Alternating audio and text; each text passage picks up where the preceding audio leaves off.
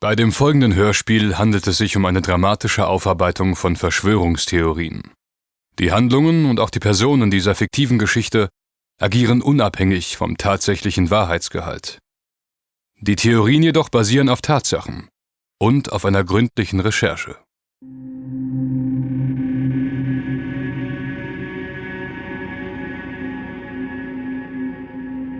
Wir haben den 8.6., den Tag, an dem sich Merkur und Venus zwischen die Sonne und die Erde schieben und einen Venustransit erzeugen. Den Mayas zufolge versinnbildlicht dieses höchst seltene kosmische Ereignis eine bedeutende Wiedergeburt des Sonnenbewusstseins. In dieser Zeit kommt es darauf an, unser Bestes zu tun, um in der Welt, auch in unserer Innenwelt, Einklang, Frieden, Harmonie zu erlangen. Und es ist der Tag, an dem Antonio Salieris Oper Tarare an der Pariser Opera bei ihrer Uraufführung 1787 einen beispiellosen Erfolg feierte. Der Salieri, der als großer Neider Wolfgang Amadeus Mozarts galt. Der Salieri, der aber auch 1815 zum Ritter der französischen Ehrenlegion ernannt wurde. Frankreich, Napoleon, Revolution, Krieg. Der 8.6. Viel interessanter finde ich die Quersumme. Addiert man die 8 und die 6, kommt man auf 14. Wie die 14 Dienerinnen der Hera. Da denkt man gleich an Iris, die Personifikation des Regenbogens, nicht wahr? Oder an die 14 Frauen, die in der hebräischen Bibel auftauchen und von denen es hieß, sie seien wunderschön. Eine recht weibliche Zahl also. Die 14. Karte des Tarots ist die Mäßigkeit. Sie zeigt einen Engel, ein weibliches Wesen mit Flügeln an einem Gewässer. In jeder Hand einen Kelch, bringt er Wasser von einem Gefäß in das andere zum Fließen. Fließen lassen, das ist ein wichtiger Hinweis auf die Bedeutung. Frauen wurden nicht immer so geschätzt wie in unserer Zeit. Denken wir einmal an Helena. Sie galt als die schönste Frau ihrer Zeit. Ihre Schönheit soll so groß gewesen sein, dass jeder Mann, der sie sah, Helena besitzen wollte.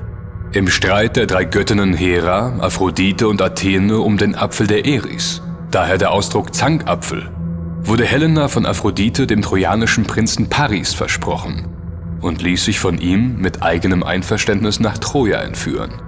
Hera und Athene beschlossen, gegen Troja zu kämpfen. Einen Krieg also? Die da oben behaupten, Kriege seien unausweichlich, nicht wahr? Sie müssten geführt werden, um Interessen zu vertreten.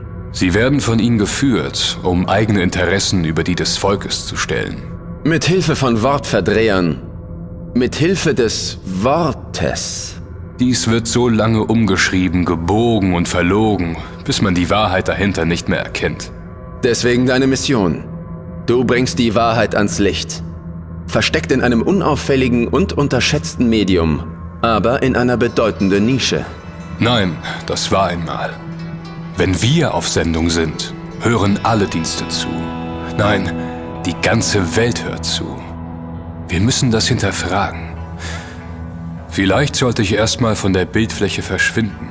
Das würde Ian niemals zulassen. Bin ich also nichts weiter als eine Marionette? Es ist deine Bestimmung. Vergiss das nicht. 14.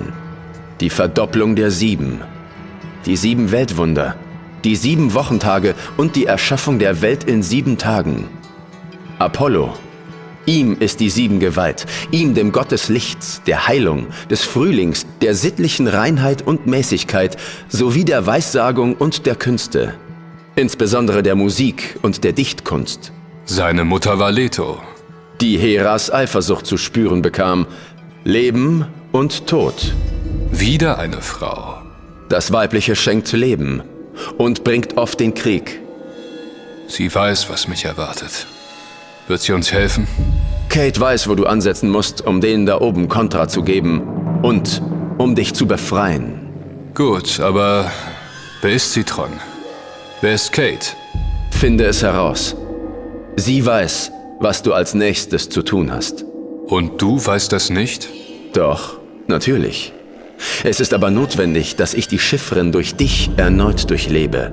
Schritt für Schritt gehst du diesen Pfad und bringst die Wahrheit in die Köpfe der Menschen. Apropos, die neue Chiffre. Präg sie dir wieder gut ein. Was ist das, Tron? Ein Chart? Ich verstehe nicht. Schau ihn dir genauer an. Dieser enorme Anstieg. Ach, zeigt er etwa Genau das. WTI? Keine Ahnung, ob es das damals schon gab. Der Chart ist von 1861 bis heute. Nominal? Nein, real. Kate könnte mir mit ihrem Netzwerk die besten Spezialisten, die besten Ansprechpartner zu diesem Thema besorgen. Genau darum geht es. Aber sollen wir wirklich in dieses Wespennest stechen? Das ist ein sehr heißes Eisen. Eines der heißesten unserer Zeit. Sei darum vorsichtig. Die meisten Kriege werden genau darum geführt. Nahezu alle Regierungen unseres Planeten sind darin verwickelt. An diesem Thema klebt Blut.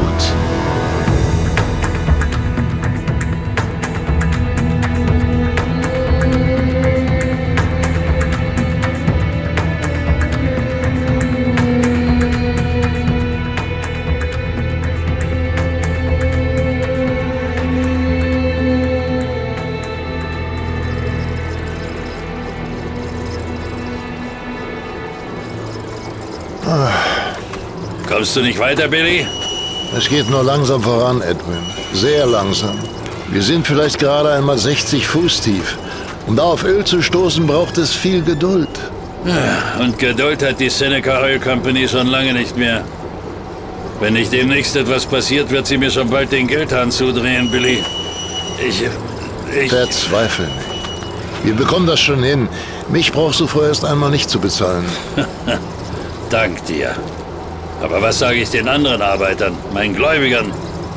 Weißt du, wie teuer das war, die Bohrtürme bauen zu lassen und die Schächte abzudichten, damit kein Grundwasser mehr einläuft? Wie gesagt, mich brauchst du vorerst nicht zu bezahlen. 60 Fuß sagst du, ja? Gut 18 Meter. Wenn wir die Geschwindigkeit beibehalten können, sollten wir die 20 Meter morgen erreicht haben. Für mich klingt das aber so, als würde die Mechanik des Bohrers jeden Augenblick den Geist aufgeben. Mach dir mal keine Gedanken, das bekomme ich schon hin. Versuch du lieber, die Auftraggeber bei Laune zu halten. Ich kümmere mich um die Technik. Dank dir. Ich brauche etwas Ruhe. Es war ein anstrengender Tag. Ja, wir sehen uns später.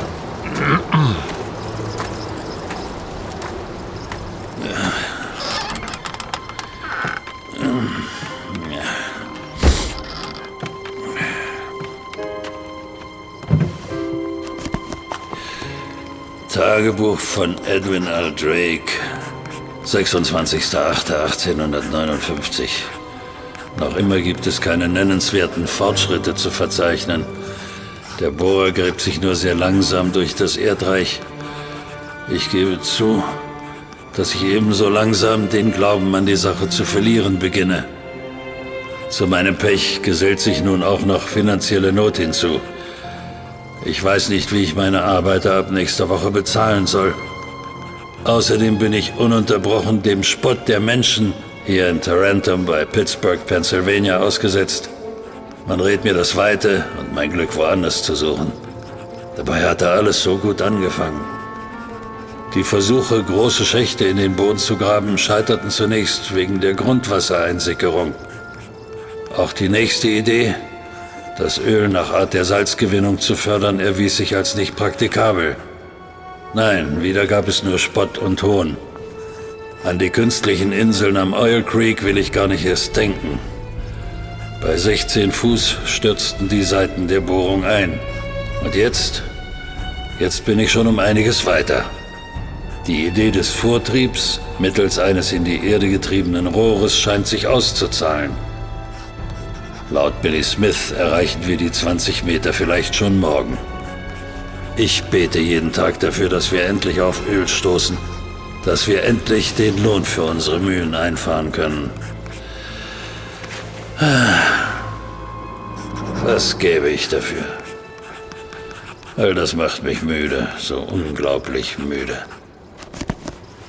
Ich sollte aufstehen und ins Bett.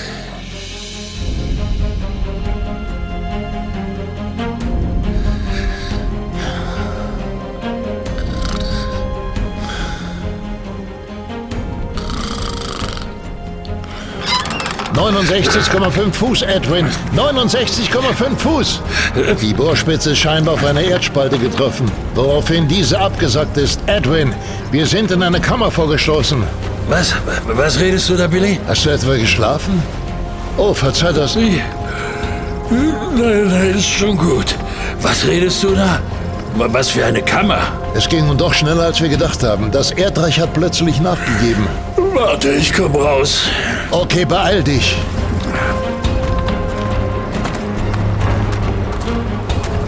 Hörst du? Keine mechanischen Geräusche mehr. Der Bohrer dreht sich frei und stößt nicht auf Widerstand. Endlich. Was in der Kammer ist, wissen wir nicht. Nein, dafür ist es jetzt auch schon zu dunkel. Ich fürchte, dass wir bis morgen warten müssen und erst in der Früh anfangen können, alles genau zu analysieren. Mist. In Ordnung, so machen wir es.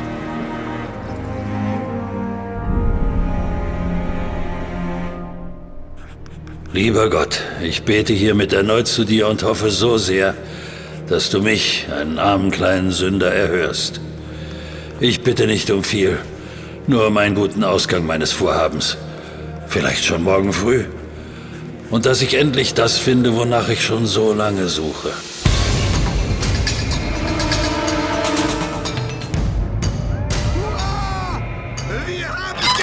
Edwin!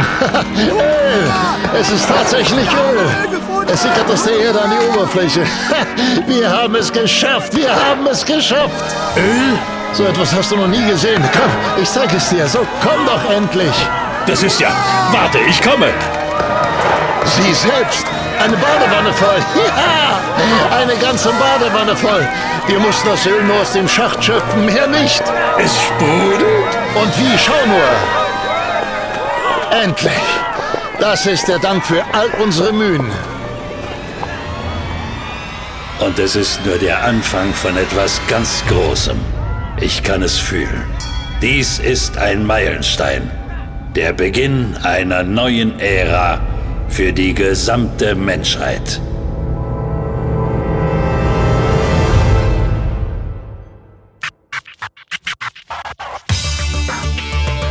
Es ist alles wahr. Hörst du? Alles. Das von den Freimaurern, den Illuminaten, dieser ganze verrückte Verschwörungskram. Und es ist noch viel bedrohlicher, als wir alle dachten. Du kannst wirklich niemandem vertrauen. Sie verschonen keinen von uns. Aber es gibt einen, der mächtiger ist als sie.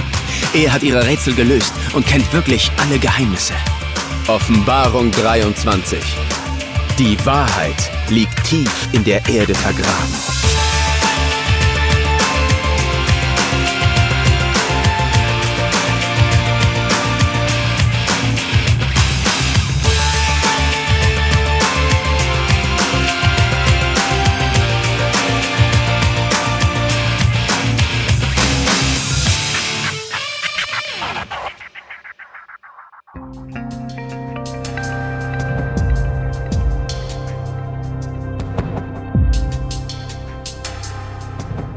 Washington, District of Columbia, Hauptstadt und Regierungssitz der USA. Die Stadt ist nach George Washington, dem ersten Präsidenten der Vereinigten Staaten, benannt, dem Washington, der identisch gewesen sein soll mit Adam Weishaupt, dem Gründer des Bundes der Perfektibilisten, der uns allen später als die Illuminaten bekannt werden sollte.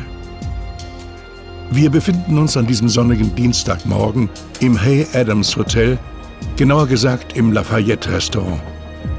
Das Hay Adams ist eines der Leading Hotels of the World und wahrscheinlich auch deshalb der Treffpunkt aller Lobbyisten, Politiker und Geheimagenten der Stadt. Kein Wunder, ist es doch nur einen Steinwurf vom Weißen Haus entfernt. Es ist 9:14 Uhr am und unsere Freunde T-Rex und Kim haben gerade zum Frühstück Platz genommen. Ich kann mir nicht helfen, T-Rex, aber so richtig wohl fühle ich mich hier in Washington, D.C. nicht. Weil hier so gewichtige Politik wie sonst nirgends auf der Welt gemacht wird? Ach, Politik interessiert mich nicht. Es sind die vielen Geheimdienste. Davon gibt es allein in den USA 17 Stück. Du sagst es. Wenn sich nur die Hälfte von ihnen für uns interessiert, sind wir geliefert. Zu den 17 gehören das Office of the Director of National Intelligence, die eigenständige Behörde des Leiters der 16 US-Nachrichtendienste oder auch der nachrichtendienstlichen Abteilungen von Ministerien und Behörden des Director of National Intelligence. Ja. Das Amt wird bis 2004 in Personalunion vom Leiter der CIA ausgeübt. Ab 2005 soll es sich praktisch verselbstständigen, um die Koordination und Zusammenarbeit bei der in den USA sehr zersplitterten Geheimdienstorganisation zu verbessern. T, das weiß ich doch alles. Reich mir doch mal den Kaffee, Kim. Klar, hier, bitte. Ja, kein Jamaica Blue Mountain, aber ja, immerhin. Gar nicht mal so schlecht, die Plörre.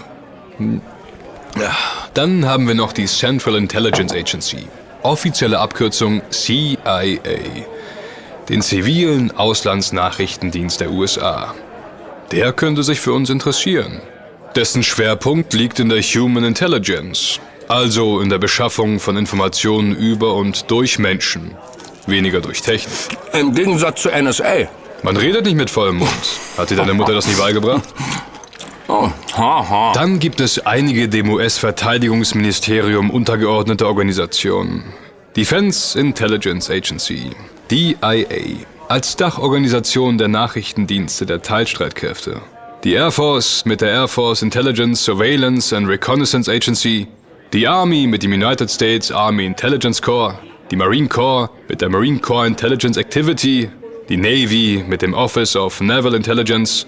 Die National Geospatial Intelligence Agency, die mittels geospezifischer Fernaufklärung Karten und Bildmaterial liefert. Das National Reconnaissance Office, das die Spionagesatellitenprogramme betreibt. Und nicht zu vergessen eben die National Security Agency, NSA, die für die weltweite Überwachung und Entschlüsselung von elektronischer Kommunikation zuständig ist.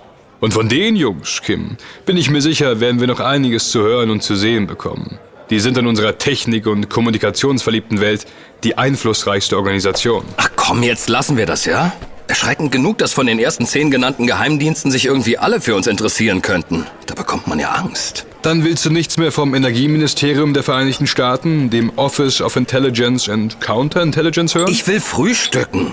Sieh doch nur, es gibt hier sogar Rührei mit Räucherlachs. Das Außenministerium, Bureau of Intelligence and Research. Wie, lass das. Dem Finanzministerium, Office of Intelligence and... Hör jetzt endlich auf, ja? Ist lieber auch mal was, anstatt dauernd Opern zu quatschen.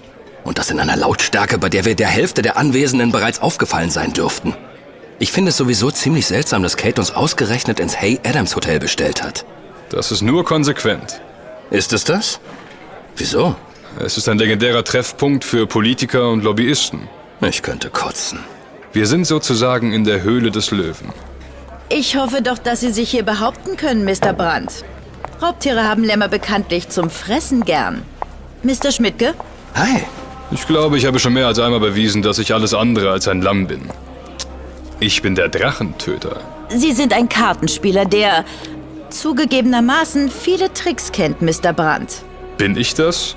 Es war natürlich imposant, sich aufrecht stehend in Kreuzform zu positionieren, mit Platzpatronen zu beschießen und mit Effekten eines Filmproduzenten untermalen zu lassen. 11 blutende Wunden. Sie haben wirklich einen Sinn für Theatralik. Das muss ich Ihnen lassen. Sie sind ja gut informiert. Das wird mir wohl noch länger nachhängen, was? Zu viel Symbolik für jemanden, der Symbole vernichten will. Wollen Sie gar nichts frühstücken, Mr. Brandt? Nein, er hält lieber stundenlang Vorträge wie ein alternder Geschichtsprofessor. Hier kann man schon mal ins Schwitzen kommen, wenn man kein reines Gewissen hat und Angst, dass einem die Man in Black nachstellen können. Setzen Sie sich doch bitte, Kate. Hey, die, rutsch doch mal weiter. Ja, so ist gut. Danke, Kim. Sie sind ein Gentleman. Och, naja. Sie haben uns doch sicherlich nicht umsonst hierher nach Washington geholt, oder? Sie haben etwas mit uns vor. Ich will erfahren, wie gut Sie wirklich sind. Und ich würde gerne wissen, wer Sie sind. Alles zu seiner Zeit, Mr. Brandt. Sie wissen, was Lobbyismus ist? Lobbyismus ist die ursprünglich englische Bezeichnung für eine Form der Interessenvertretung in Politik und Gesellschaft. Mit Hilfe von Lobbyismus versuchen Interessengruppen, die sogenannten Lobbys, vor allem durch persönliches Networking die Exekutive und die Legislative zu beeinflussen. Was zum Effekt hat, dass sie auf die öffentliche Meinung durch Öffentlichkeitsarbeit einwirken. Dies geschieht vor allem mittels der Massenmedien. Respekt, Sie sind ja ein wandelndes Lexikon. Bestärken Sie ihn doch nicht auch noch. Er ist so schon arrogant genug. Nein, ich bin lediglich ein großer Wikipedia-Anhänger. Worum genau geht es? Finden Sie es nicht auch beschämend, dass Lobbys bzw. deren Publikationen gar nicht als solche gekennzeichnet sind? Sie heißen vielmehr Interessenverbände oder, um es ganz vornehm auszudrücken, Public Affairs. Politische Kommunikation sagen sie auch gerne zu sich. Oder nennen sich politische Berater, Spin Doctors. Und weil man immer informiert sein will, was die politische Kaste so treibt, unterhält man natürlich ganz nebenbei ein Hauptstadtbüro oder eine Hauptstadtrepräsentanz. Wer sind Sie, Kate? Jemand, der aus Strukturen stammt, die denen hier in Washington gar nicht so unähnlich sind. Nur mit dem Unterschied, dass ich weiß, wie der Klartext dieses Codes lautet. Ich weiß, was und wie da oben gespielt wird. Sie kommen aus der Wirtschaft? Das Betätigungsfeld meiner Familie ist sehr weitläufig. Wir haben die eine oder andere interessante, Verbindung. Meine Funktion ist aber zurzeit überhaupt nicht wichtig. Was ist es dann? Sie haben ein interessantes Medium für sich entdeckt, das hier bei uns in den Staaten so gut wie unbekannt ist. Ein Medium, auf dem man Botschaften unter das Volk bringen kann, um es aufzuklären und darauf vorzubereiten, was die Reichen und Mächtigen wirklich planen könnten.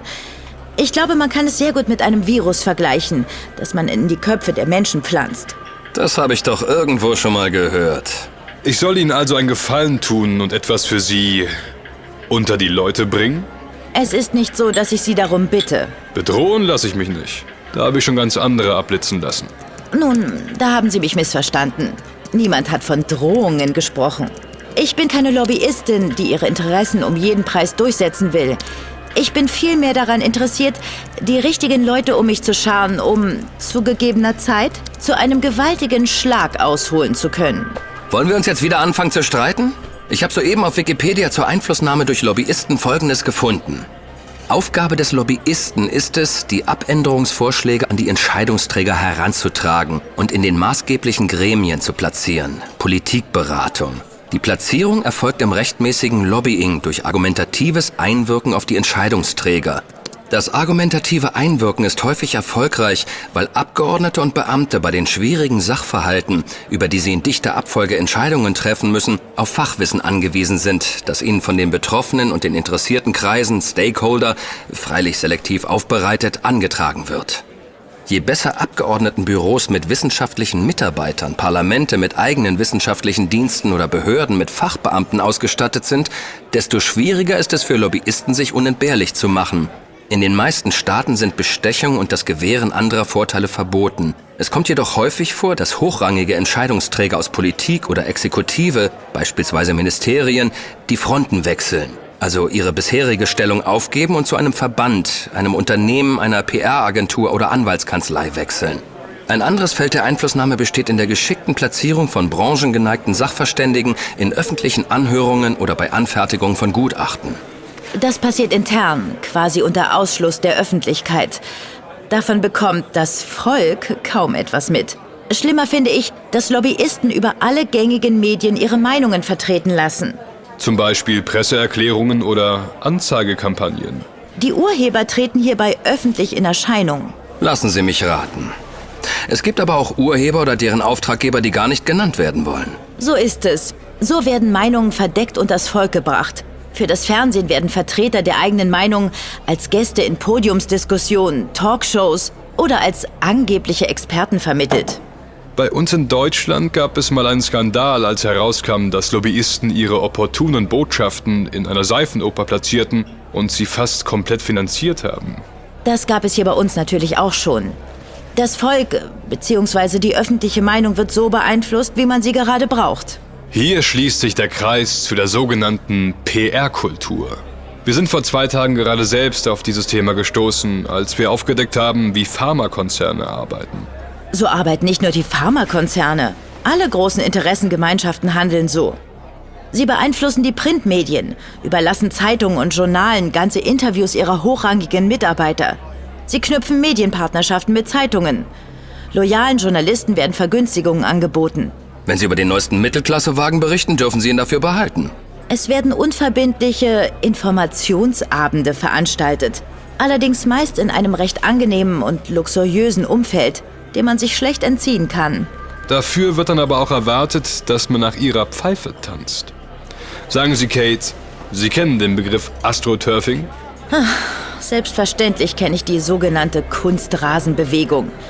Jemand verfasst zum Beispiel fingierte Leserbriefe, Foreneinträge oder Blogs. Ganze Diskussionen in Internetforen sind teils gefaked. Genauso wie viele der angeblich objektiven Rezensionen oder auch Reiseberichte. Übrigens wird auch ihr ach so geliebtes Wikipedia immer öfter anonym oder unter verdecktem Namen Opfer gezielter Manipulation, um ein bestimmtes Meinungsbild zu kreieren. Sie klingen so, als wüssten Sie genau, wovon Sie sprechen. Daraus mache ich kein Hehl. Meine Familie hat genug Dreck unter den Fingernägeln, dass man behaupten könnte, wir hätten die Vereinigten Staaten mit bloßen Händen umgegraben. Aber dieses Insiderwissen ist für euch doch nur von Vorteil. Genau deswegen solltet ihr wissen, dass Konzerne ganz gezielt in repräsentativen Hauptstadtbüros die Nähe zu Politikern und Journalisten suchen. Ein unverbindliches Treffen hier, ein gemeinsames Frühstück da.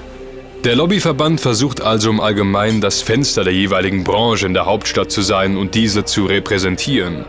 Und man versucht, die Menschen zu beeinflussen und davon zu überzeugen, wie wohlwollend der Konzern wirklich ist. Es gibt sogar hauptberufliche Lobbyisten, die sich von vielen unterschiedlichen Branchen vertreten lassen. Nicht ungewöhnlich, dass so jemand dann einige Dutzend Visitenkarten hat, je nachdem, auf wen man gerade trifft. So ist es. Das ist ja alles schön und gut. Sie sind also eine Insiderin und entstammen einer ganz wichtigen Familie. Aber was haben wir nun mit der Sache zu tun? Lobbyismus ist gefährlich, denn er führt immer zu Interessenkonflikten. Was meinen Sie damit? Nun, nicht das Wohl der Menschen steht im Vordergrund, sondern der Absatz von Waren, die Sicherung von Marktanteilen, das Wohl der Aktionäre und damit, wie so oft, die Gewinnmaximierung der Konzerne. Denken Sie an eine Branche im Speziellen? Sicher. Es gibt eine Branche, die wie keine andere dieses Spiel beherrscht. Ja, es quasi erfunden hat. Ich glaube, ich weiß, worauf Sie hinaus wollen, Kate. Sie meinen Öl. Ganz genau. Sie sind gut, Mr. Brandt. Ich sehe, ich habe mir den Richtigen für diese Aufgabe ausgesucht. Ja, ich spreche vom Schwarzen Gold.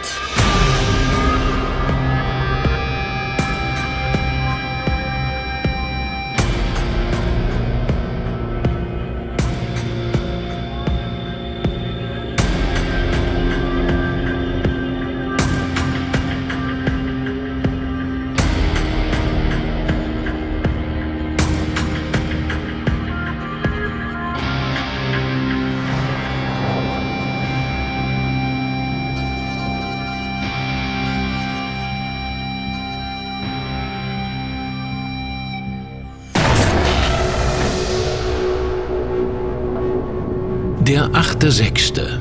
Und ich komme mir vor wie der chinesische Kaiser Sima Lun, der sich vergiften musste, weil seine Untertanen gegen ihn rebellierten. Schicksalstage. Tage der Offenbarung. Es liegt etwas in der Luft. Ich, seit 45 Generationen auf dieser Erde, kann es spüren. Eine gewisse Ohnmacht. Blind, angeschlagen von dem, den ich einst kreierte. Ich gab ihm die Fähigkeit, Wahrheit zu erschaffen. Ich machte ihn zum Herrscher über Worte, Dateien und Codes. Und nun? Wo ist mein Drachentöter hin? Verdammt, was passiert mit ihm? Ist das nicht ein weiteres großes Ritual? Das müsste dir doch gefallen. Ich bin Ian. Oder Johannes. Oder Janus. Oder Baphomet. Aber was weißt du schon? Ich bin Nolo, die Tochter des Wesirs. Oder Tatjana. Oder Alice im Wunderland. Wenn du Georg, den du zum Leuchten gebracht hast, in die Köpfe der Menschen entlässt, wird er ein Teil von ihnen und du verlierst ein weiteres Stück die Kontrolle. Wahrscheinlich hat Mickler ihm diesen Floh ins Ohr gesetzt.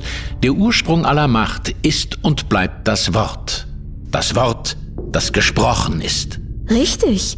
Aber das Wort ist eben nur der Ursprung. Der Anfang. Der weitere Verlauf ist frei von deiner Macht. Du kannst Charaktere zwar erschaffen und sie auf diese wunderbaren Reisen schicken. Sobald sie aber an ihrem Bestimmungsort, nämlich im Inneren deiner Hörer angekommen sind, entschwinden sie deinem Einfluss.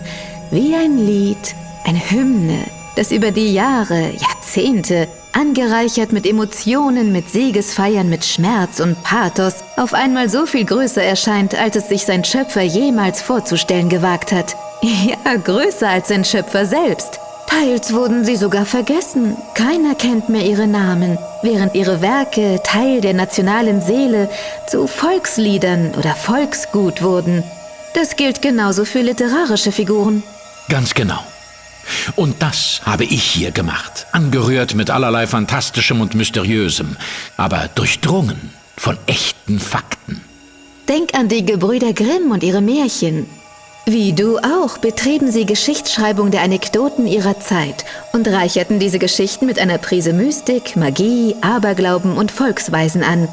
Und mit der Zeit und immer neuer Erzählung wurden diese Geschichten und ihre Charaktere zu Legenden, zum Mythos und damit zu einem Teil des kollektiven Unterbewusstseins, zu einem Teil von uns allen. Aber für jeden eben zu etwas Subjektivem, immer ein Stückchen anders. Immer eine eigene Welt. Das ist wahre Unsterblichkeit. Ich kann ihm all das, was ich ihm geschenkt habe und was ich ihn werden ließ, auch wieder nehmen. Nein, dieser Zeitpunkt ist nun überschritten. Ich, die ich auch Scheherazade bin, weiß das. Die Helden großer Geschichten leben hinfort, während ihre Autoren längst nicht mehr sind. Sie werden von Generation zu Generation aufs Neue entdeckt. Ein Sherlock Holmes erlebt sein x-tes Revival, während Arthur Conan Doyle ohne ihn längst vergessen wäre.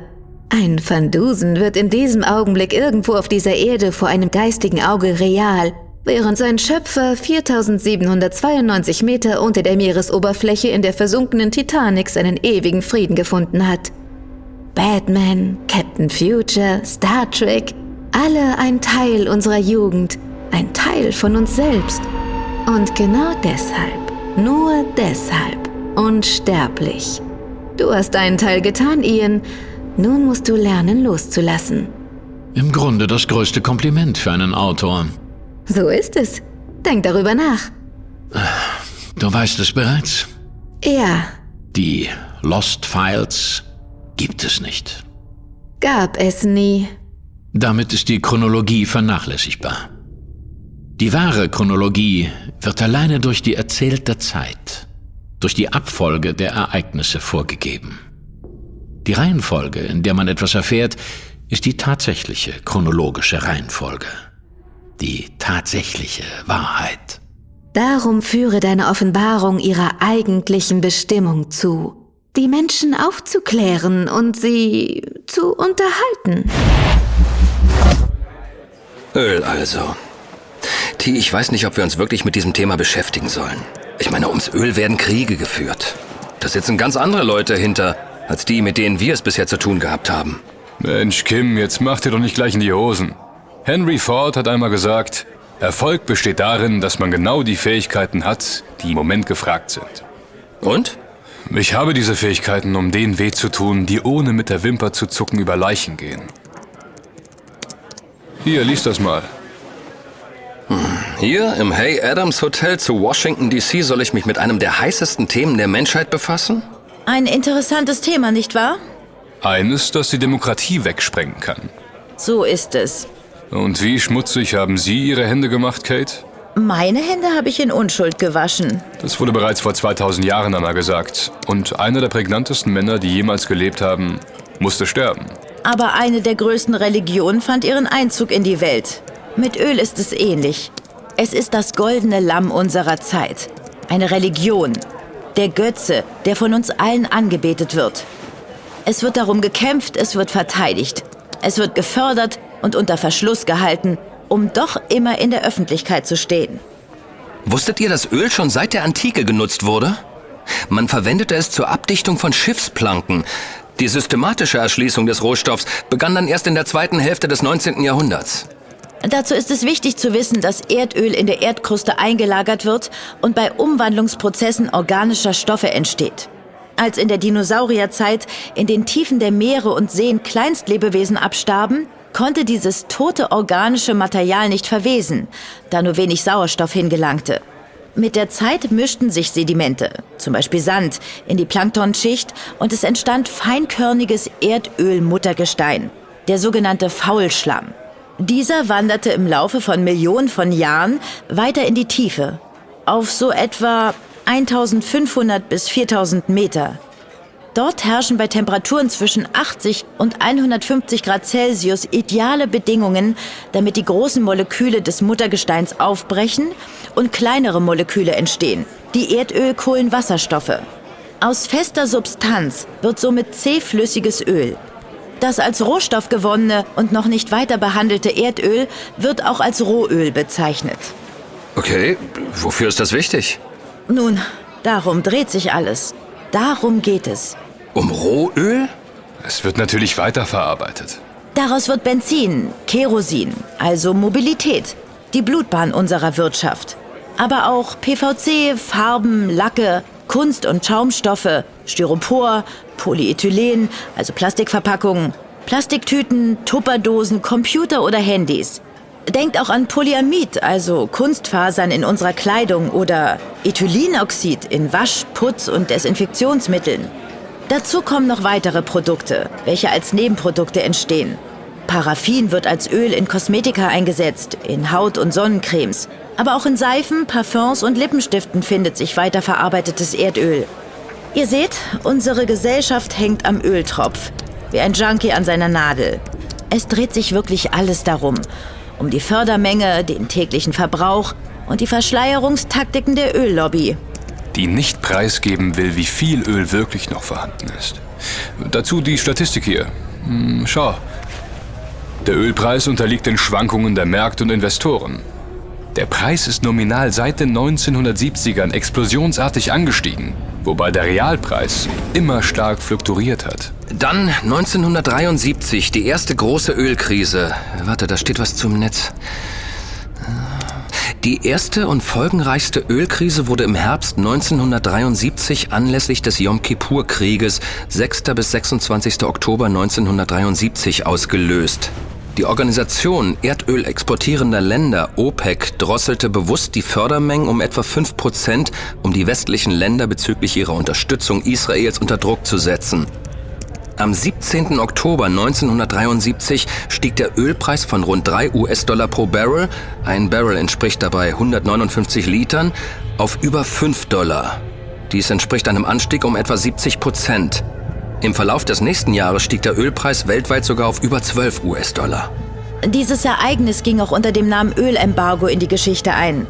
Die Drosselung der Fördermengen war Kalkül und politisches Druckmittel der OPEC-Staaten, die mit der Politik einiger Erdöl importierender Staaten, den Jom-Kippur-Krieg betreffend, nicht einverstanden waren.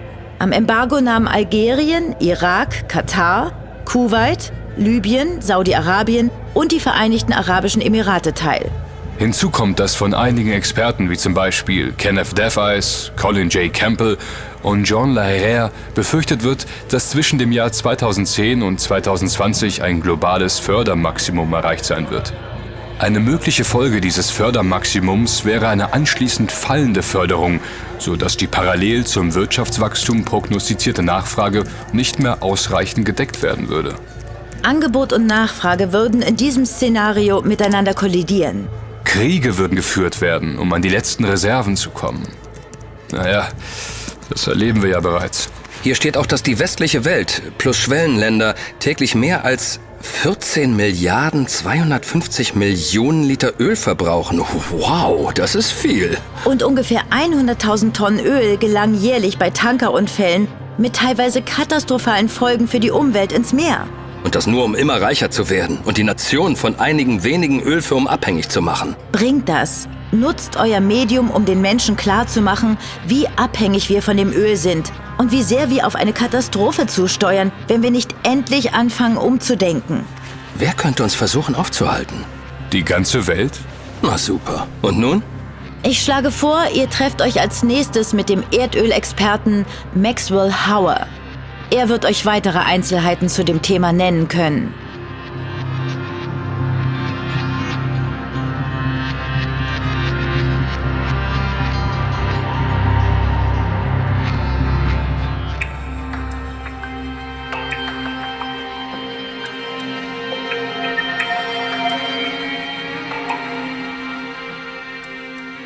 Nicht mal eine Stunde später und nur ein paar Meter weiter, wieder nur einen Block vom Weißen Haus entfernt, betreten unsere beiden Hacker-Freunde ein historisches Gebäude, kombiniert mit moderner Eleganz in der 1777 F Street Northwest.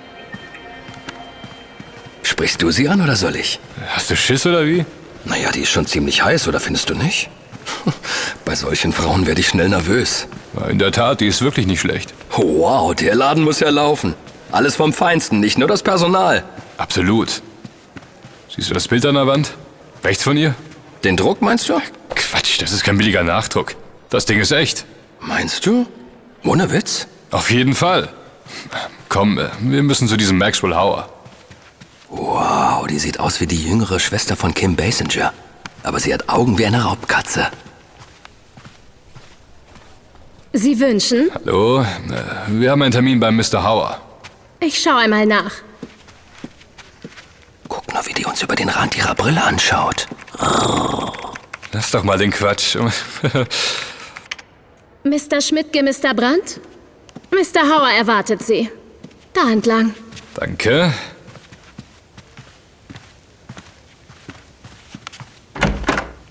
Ah, Mr. Brandt und Mr. Schmidtke, wie ich annehme. Kommen Sie, setzen Sie sich. Wollen Sie etwas trinken? Ein Whisky. Kim, es ist nicht mal Mittag und du bist schon am Saufen. Wenn er einen Whisky haben will, soll er ihn auch bekommen. Der Kunde ist König, sage ich immer. Und an diesem Leitsatz wird sich so schnell nichts ändern. Oder? Was meinen Sie? Ganz und gar nicht. Was mich gleich zu dem Thema bringt, weswegen wir hier sind. Wow, junger Sportsfreund. Niemals mit der Tür ins Haus fallen. Da könnte man sich ja glatt, wie sagt man, überrumpelt vorkommen. Wollen Sie denn gar nichts trinken? Jetzt gerade nicht, ne. Hier, Ihr Whisky-Cowboy. Danke. Sagen Sie, sieht Kate immer noch so verlockend aus? Immer noch feurig, in ein enges Designer-Dingelchen gekleidet, das jede einzelne ihrer weiblichen Rundungen betont? Sind Sie sicher, dass wir hier richtig sind? Ich dachte, Sie wären ein ernsthafter... Sind Sie. Und ich weiß, weswegen Sie hier sind, Gentlemen. Kate beginnt nun also tatsächlich ihren großen Rachefeldzug. Ehrlich gesagt, hatte ich schon gar nicht mehr damit gerechnet. So kann man sich täuschen. Kommen wir also endlich zur Sache. Ihr Unternehmen handelt mit Öl? Kleide dich wie dein Feind, dann fällst du nicht auf. Was genau wollen Sie wissen, Mr. Brandt? Dass man pro Stunde 45 Millionen Dollar mit Öl verdienen kann? Dass man am Ende eines Tages über $1 Milliarde verdient hat? So viel Reingewinn scheffelt der weltgrößte Mineralkonzern zurzeit. Dank Höchstpreisen für das schwarze Gold konnten die Ölriesen beispiellose Rekordgewinne verbuchen. Oder dass das Öl die Geißel der Menschheit ist? Es gibt 5 große Erdölfirmen weltweit. So ist es. Wie stehen die aktuellen Umsatzprognosen? Wenn alles nach Plan weiterläuft, werden die 5 größten Konzerne in nur einem Quartal im Jahr 2005 $33 Milliarden verdient haben. Plus minus die eine oder andere Milliarde, wenn man bedenkt, wie volatil der Ölpreis an den Märkten ist. Wer kauft ihr Öl?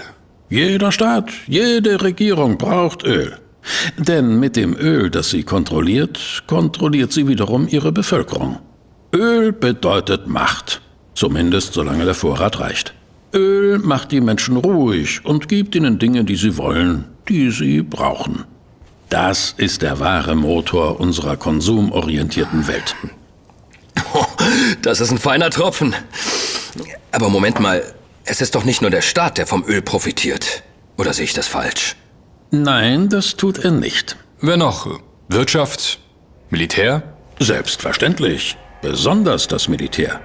Es ist nur wenigen bekannt, dass nicht Waffenstärke, sondern Erdöl den Ausgang des großen Krieges beeinflusste. Denn bereits 1882 hatte Admiral John Fisher gefordert, die britische Kriegsmarine von der umständlichen Kohlefeuerung auf den damals neuen Brennstoff Erdöl umzustellen. So ließen sich die Schiffe viel schneller betanken und wiesen, dank den verbesserten Ölmotoren und dem sparsameren Verbrauch, einen 4-mal größeren Aktionsradius auf als eine Flotte mit veralteter Kohlefeuerung. Mit dem Ersten Weltkrieg begann das Zeitalter des Luftkrieges, der beweglichen Panzerschlachten und der raschen Marineeinsätze. So ist es. Erdöl war schon damals von strategisch höchster Wichtigkeit. Deshalb wollte sich Großbritannien die uneingeschränkte Kontrolle über die wichtigsten Lagerstätten des Rohstoffs der Zukunft sichern. Und diese lagen damals, und sie tun es noch heute, im Nahen Osten, der zu jener Zeit aber noch Teil des Osmanischen Reiches war. Oh, ganz schön weitsichtig. Wirtschaftlich ging es damals mit England ziemlich bergab, so dass man sich stattdessen die Macht über das neue Herzblut der globalen Wirtschaft sichern wollte. Das Geheimnis des Erfolgs der britischen Ölpolitik lag darin, dass Regierung, Geheimdienste und Ölfirmen so eng zusammenarbeiteten wie in keinem anderen Land. Nicht nur die späteren englischen Ölgroßkonzerne, sondern die größte Schifffahrtsgesellschaft befand sich trotz ihres irreführenden Namens fest in britischer Hand. Bereits 1897 hatten beide Firmen miteinander fusioniert. Als wichtigster Geldgeber für den englischen Kampf ums Öl gegen die amerikanische Ölfirma der Rockefellers erwies sich schon bald die mächtige Bankiersfamilie der Rothschilds, deren Einfluss in der Londoner City noch heute tonangebend ist. Was schließlich in Rumänien 1918 zum Krieg um die Ölfelder von Steo Romanum führte. Weder Engländer noch Amerikaner, nein, das Deutsche Kaiserreich war der Aggressor. Das ließe sich beliebig weiterführen. Wichtig ist nur zu wissen, wo das meiste Öl zu finden ist, sind die Konfliktherde auf der Erde. Das ist bis heute so. Echt? So wie ich vor Ihnen sitze. Denkt nur an Afrika, den Persischen Golf und. Lateinamerika nicht zu vergessen. Richtig. Und das Interessante ist, in nahezu allen Ländern, die Erdölvorkommen haben, gilt die Bevölkerung als arm. Bei ihnen kommt nichts von den Milliarden an, die die meist ausländischen Großkonzerne verdienen. Kann Öl deshalb nicht auch als Druckmittel eingesetzt werden? So ist es. Man denke nur an 1973. Die große Ölkrise, darüber haben wir schon mit Kate gesprochen.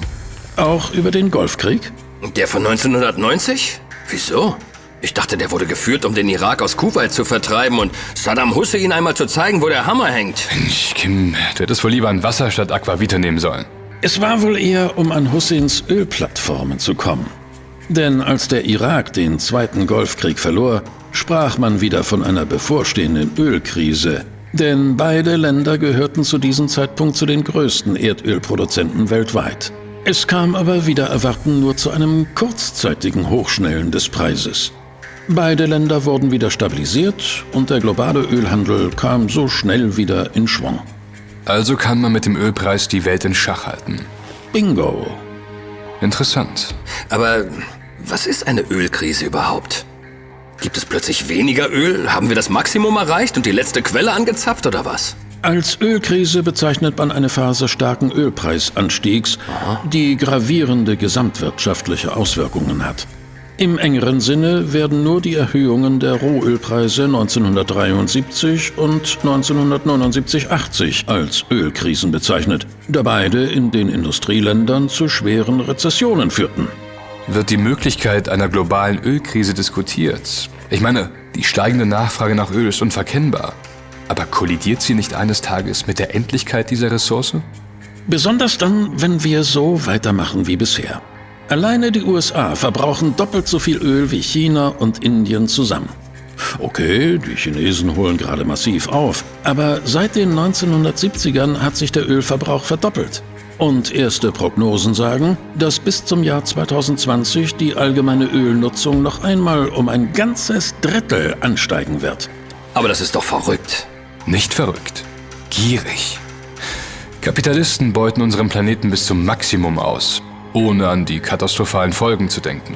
Und so schließt sich der Kreis wieder zum Krieg. Denn da, wo viel Öl ist, folgt auch der Konflikt. Besonders wir Amerikaner agieren hierbei nicht immer glücklich. Das heißt? Wir treiben unsere Feinde zusammen, die sich daraufhin zu Allianzen zusammenschließen. Denken Sie nur an Russland, an China, die arabischen Länder. Wenn unsere Außenpolitik versagt, kauft sich China ein. Aber auch für den internationalen Terrorismus ist die Ölgier unserer Gesellschaft ein tragendes Argument. Ist Öl denn tatsächlich solch ein knappes Gut? So knapp wie der Atem eines Erstickenden und so unendlich wie das Universum. Momentchen mal, das habe ich noch nicht ganz verstanden. Was soll das denn heißen?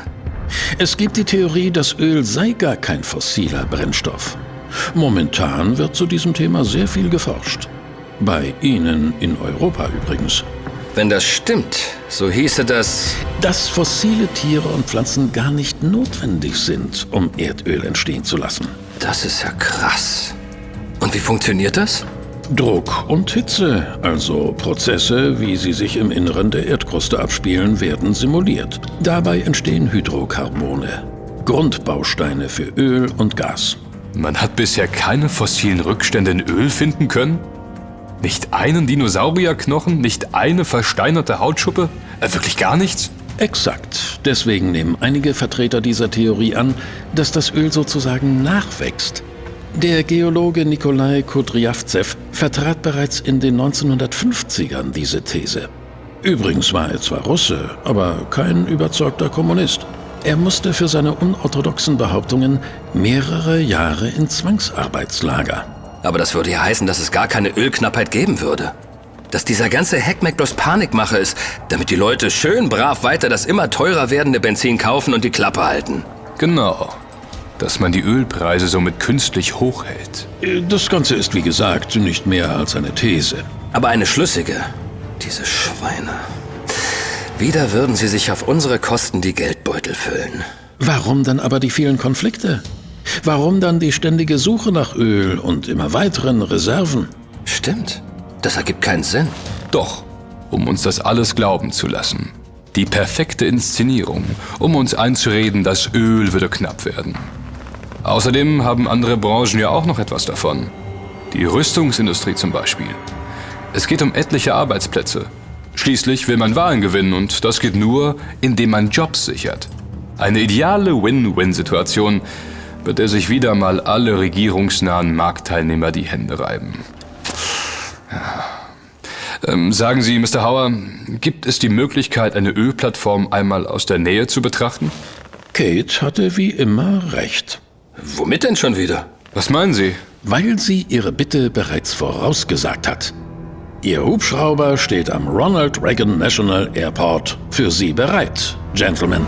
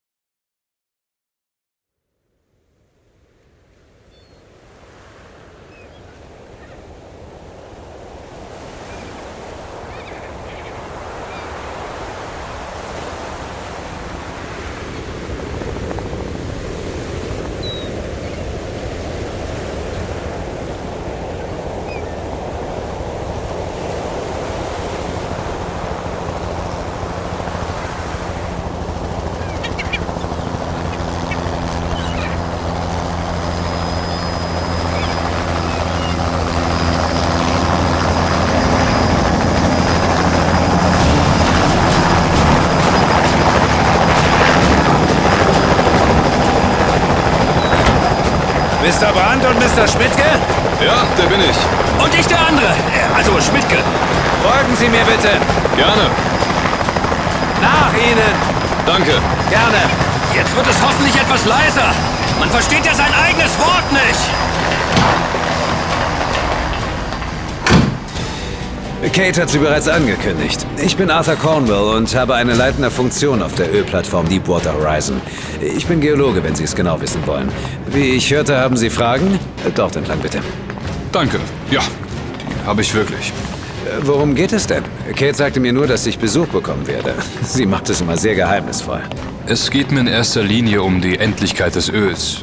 Endlichkeit des Öls? Wie kommen Sie denn darauf? Eine Theorie, die ich von Ihnen gerne widerlegt oder bestätigt hätte.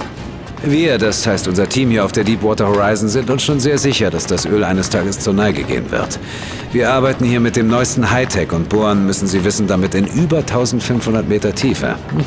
Ein ganz schön großer Aufwand, wie ich finde, wenn es tatsächlich Öl in unendlichen Mengen in der Erdkruste geben sollte. Dann bräuchte man doch nur an den Stellen bohren, an denen das Öl leichter zugänglich wäre. So, wir sind da. Hier ist mein Büro. Setzen Sie sich. Danke. Haben Sie zufälligerweise etwas zu trinken? Ich habe Durst bis zum Umfallen. Natürlich. Wonach ist Ihnen denn? Irgendwas mit Zucker und kalt. Ja? Darf auch gerne etwas Koffein enthalten. Ein stilles Wasser also. Warum kriege ich das immer zu hören, wenn mir der Sinn nach Cola steht? Nur aus Sorge um Ihre Gesundheit. Bitte, für Sie. Ah, danke. Irgendwie kommt mir Ihre Stimme bekannt vor. Interessant, das kriege ich öfter zu hören. Möchten Sie auch etwas? Nein, danke. Und Mr. Brandt, was wollen Sie noch wissen? Soll ich Ihnen etwas über die Deepwater Horizon erzählen? Dass wir uns hier im Golf von Mexiko befinden, das wissen Sie bestimmt schon. Ich bin mir nicht ganz sicher, aber die Plattform gehört einem englischen Unternehmen, ja?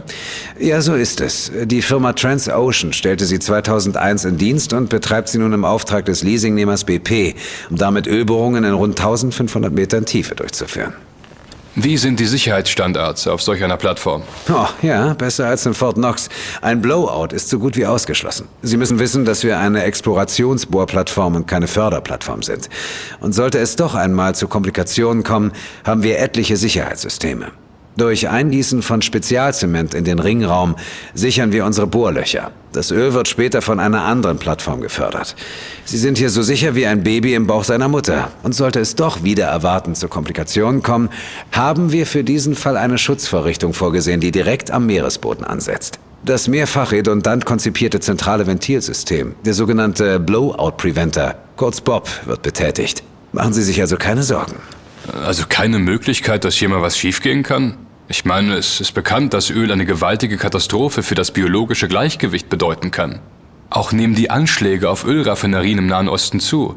Allein im Irak hat es nach dem Regimefall von Saddam Hussein Dutzende von Anschlägen gegeben. Wie gesagt, unsere Standards sind sehr hoch. Aber das ist nicht das Eigentliche, was Sie wirklich wissen wollten, richtig? Es interessiert mich auch. Aber vielmehr ist es, wie schon erwähnt, die Endlichkeit des Öls. Stichwort Peak Oil. Sie sprechen vom historischen Ölfördermaximum, nachdem die Produktion irreversibel abfallen wird. Sie überträgt die typische Kurve in Form einer Glocke des Fördermaximums eines einzelnen Ölfeldes, analog auf den gesamten Erdölvorrat der Erde und dient somit zur Abschätzung, wie lange die globalen Ölvorräte reichen. Lassen Sie mich dazu eine Frage stellen. Warum wird die Peak-Oil-Theorie kritisiert?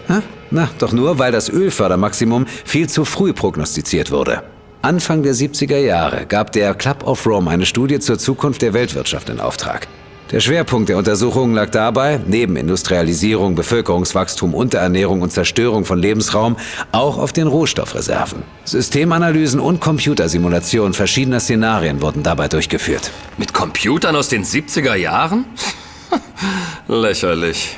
In der Tat. Damals kam man zu dem Ergebnis, dass der Zenit der Ölvorräte bereits überschritten sei oder knapp vor uns liegen würde. Ferner wird eine Prognose dadurch erschwert, dass nicht alle ölfördernden Staaten die Daten über ihre ungeförderten Ölreserven rausgeben. Außerdem ist es schwer abzuschätzen, wie viele zukünftige, heute noch unbekannte Ölfunde es geben wird.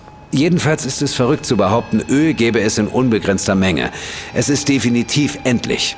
Wäre es das nicht, gäbe es keine solch starke Abhängigkeit davon. Da hat er schon recht, wie ich finde, oder meinst du nicht, T?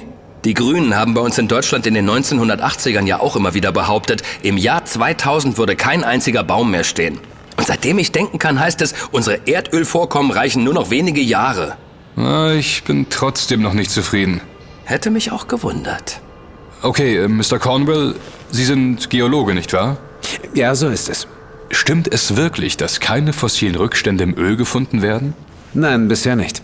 Was halten Sie von der Behauptung des Astrophysikers Schwarzes Gold, der die konventionelle Theorie der Entstehung von Erdöl aus abgestorbenem biologischem Material unter anaeroben Bedingungen ablehnte, sondern vielmehr der Meinung war, dass große Mengen Kohlenwasserstoffs seit Entstehung der Erde in großen Tiefen vorhanden seien und beim Entweichen in der Erdkruste die unerschöpflichen Erdgas- und Erdöllagerstätten bilden würden? Von der Deep Earth Gas Hypothesis habe ich gehört, ja. Und auch von Thomas Gold. Als seine Theorie aber immer mehr zu bröckeln begann, änderte er seine Meinung und erklärte später, die gesamte obere Erdkruste bis in ca. 10 Kilometer Tiefe sei von Bakterien oder sogenannten Urbakterien besiedelt. Die Depot-Biosphere-Theorie. Genau, er meinte dann, dass es sich bei Öl und Gas auf der Erde um Stoffwechselprodukte dieser kohlenwasserstoffverwertenden, hitzestabilen, also thermophilen und druckresistenten Mikroorganismen in der Erdkruste handle. Also auch eine durch Lebewesen bedingte Entstehung. Und wenn das stimmt? Tja, dann soll es mir nur recht sein. Es ist also nicht bekannt, ob Öl unendlich oder begrenzt vorhanden ist. Mir zumindest bisher nicht. Ich denke trotzdem, dass es nicht unmöglich ist. Neulich las ich von Ölfunden in der damaligen Sowjetunion an Stellen, an denen es laut Definition eigentlich gar kein Öl geben dürfte. Was? Wie soll das denn gehen? Das ist eigentlich ganz einfach, Kim. Erdöl, Kohle und Erdgas entstehen der gängigen Meinung nach aus abgestorbenen Organismen. Sie werden abgelagert und wandern durch geologische Prozesse immer tiefer durch die Erdschichten. Dort unten werden die Organismen ab ca. 60 Grad unter Luftausschluss zersetzt. Je nach Gegebenheiten entstehen so Torf, Kohle, Erdöl oder Erdgas. Doch beispielsweise in der Rai-Kaspi-Senke sowie bei Kasan in der Republik Tatarstan stieß man auf Öl aus Zeiten, als es dort noch kein Leben gab. Geologen beobachten dort angeblich zurzeit, dass sich Öllagerstätten nach Ende der Förderung wieder mit Öl füllen. Anscheinend wird es aus dem Erdmantel nachgeliefert. Nicht uninteressant. Wenn sich das bewahrheiten sollte, hätten wir zumindest die Erklärung, warum sich das so oft prognostizierte Ende aller globalen Ölvorräte ständig nach hinten verschiebt. Am Ende des Tages muss man sich immer wieder fragen, cui bono? Wem zum Vorteil? Wer hat den größten Nutzen von diesem dauerhaft knappen und deshalb so teuren Rohstoff? Ich verstehe, worauf Sie hinaus wollen, Mr. Brandt. Trotzdem halte ich es für sehr unwahrscheinlich. Vor allem, wer hat die Möglichkeiten, die Wahrheit mit Hilfe der etablierten Wissenschaft zu unterdrücken? Na klar, natürlich die Konzerne und Regierungen. Danke, Mr. Cornwell. Das war alles sehr interessant und aufschlussreich. Haben Sie Dank für Ihre Mühen. Gerne. Der Hubschrauber wartet bestimmt noch auf Sie.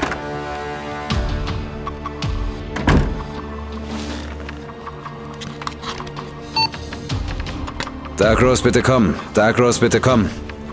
Hier Dark Rose. Höre Sie laut und deutlich. Brandt und Schmidtke verlassen nun die Deepwater Horizon. Wie bereits befürchtet, dieser Brandt weiß viel. Zu viel. Roger, habe verstanden. Gebe ich so weiter. Over and out.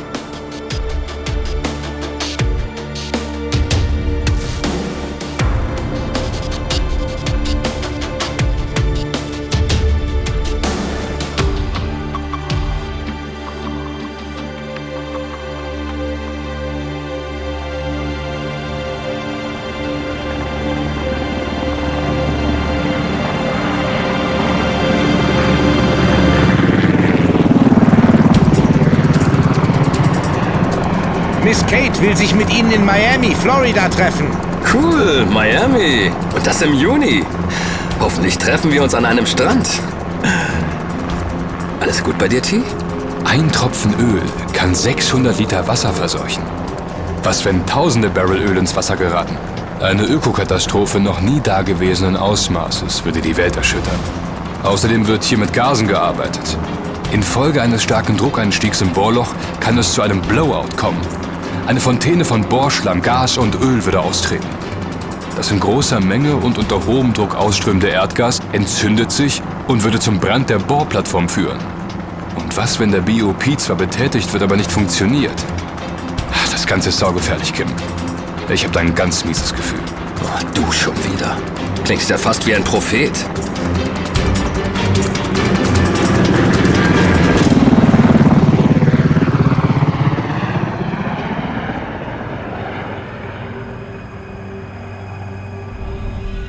Leider bewahrheiteten sich T-Rex Vorahnungen. Am 20. April 2010 gegen 22 Uhr geschah das Unmögliche. Es ereignete sich eine Explosion, der ein Brand folgte. Die eingesetzten Löschboote konnten die Bohrinsel nicht retten, sodass die Plattform noch am selben Tag sank. 115 Arbeiter konnten gerettet werden, 11 wurden vermutlich unmittelbar durch die Explosion getötet.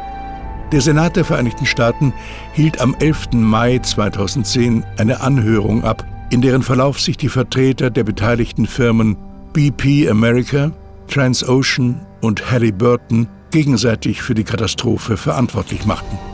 Eine vom US-Kongress beauftragte Untersuchung führte zu dem Ergebnis, dass eine Vielzahl menschlicher und technischer Fehler zum Untergang der Bohrinsel beigetragen hatte. Laut Wikipedia wurde im Verlauf der Untersuchungen zum Unglück bekannt, dass die nationale Aufsichtsbehörde Bureau of Ocean Energy Management, Regulation and Enforcement, noch unter dem Namen Minerals Management Service, auf die Ausarbeitung eines früher vorgeschriebenen Notfallplans für Unfälle bei vielen Plattformen im Golf von Mexiko verzichtet hatte. Zur Begründung wurde angegeben, dass ein großer Ölunfall unwahrscheinlich bis unmöglich sei und sich die Bohrinsel ohnehin weit genug im Meer befinde, sodass selbst im Falle einer Ölpest Küstenregionen nicht betroffen wären. Während der Bohrung hatte es eine ungewöhnlich hohe Zahl von Erdgaseinbrüchen, sogenannten Kicks, in die Bohrung gegeben. Wenige Wochen vor dem Unglück drang so viel Erdgas in das Bohrloch, dass an Deck der Bohrplattform ein Notstopp aller potenziell feuergefährlichen Aktivitäten verhängt werden musste. In den Folgewochen kam es immer wieder zu heftigen Gaseinbrüchen. Das Risiko durch Erdgaseinbrüche in Zusammenhang mit diesem Bohrvorhaben war von BP ein Jahr zuvor als vernachlässigbar bezeichnet worden, obgleich von Regierungsseite deutlich vor solchen gewarnt worden war.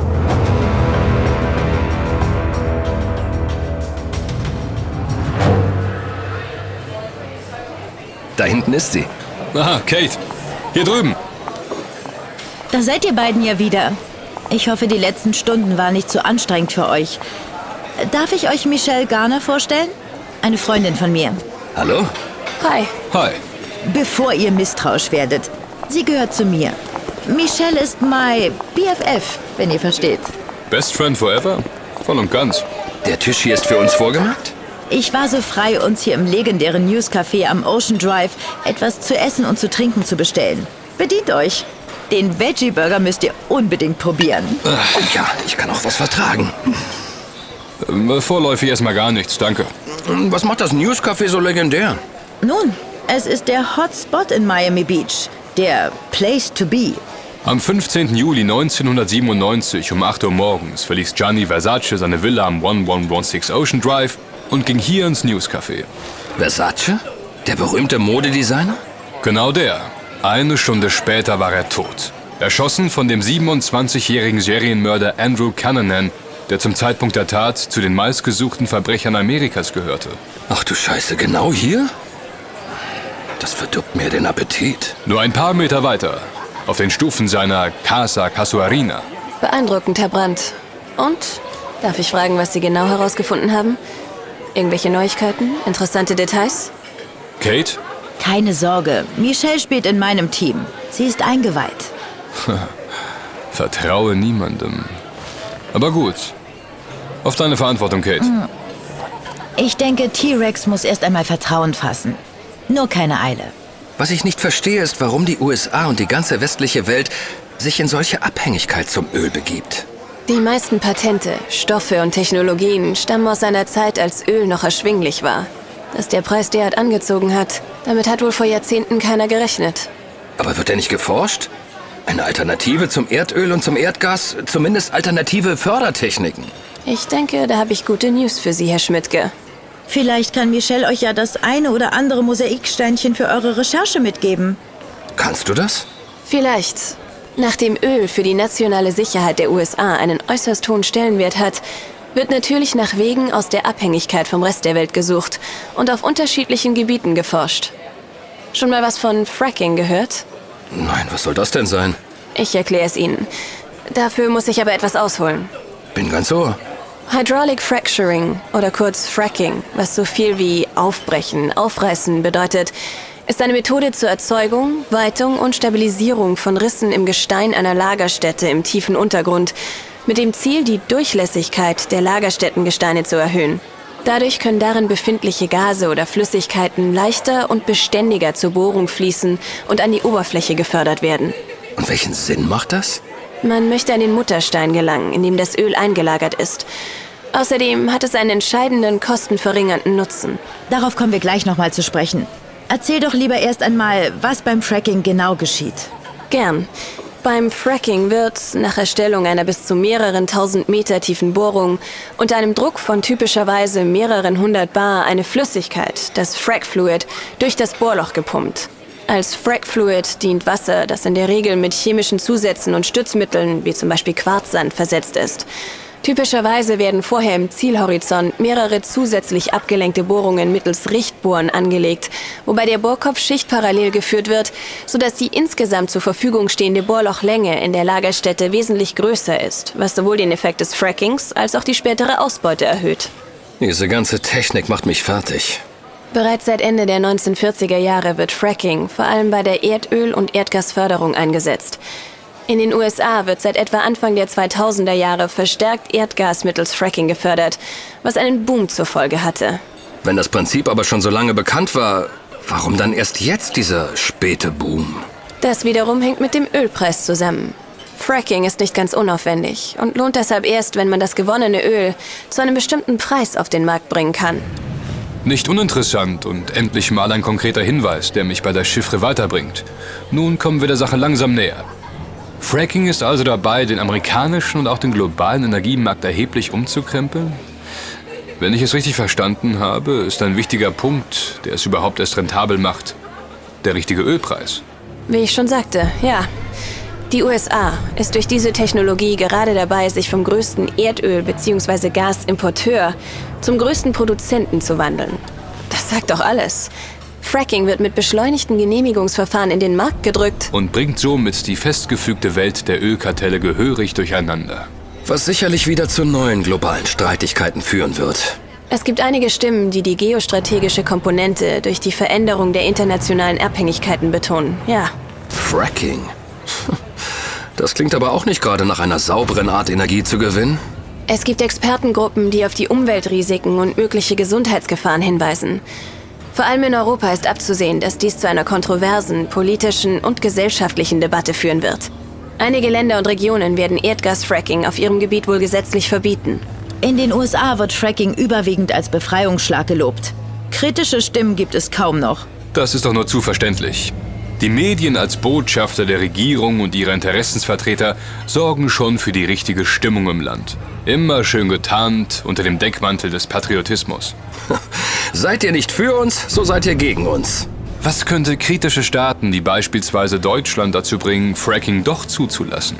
Na, die Grundstimmung in der Bevölkerung. Nur wenn die Förderkosten deutlich unter dem Verkaufspreis liegen, ist die Förderung zumindest aus wirtschaftlicher Sicht sinnvoll. Die spezifischen Förderkosten beim Fracking betragen ca. $1,90 pro 1000 Kubikfuß. Das sind ca. 70% mehr als bei herkömmlich gefördertem Erdgas.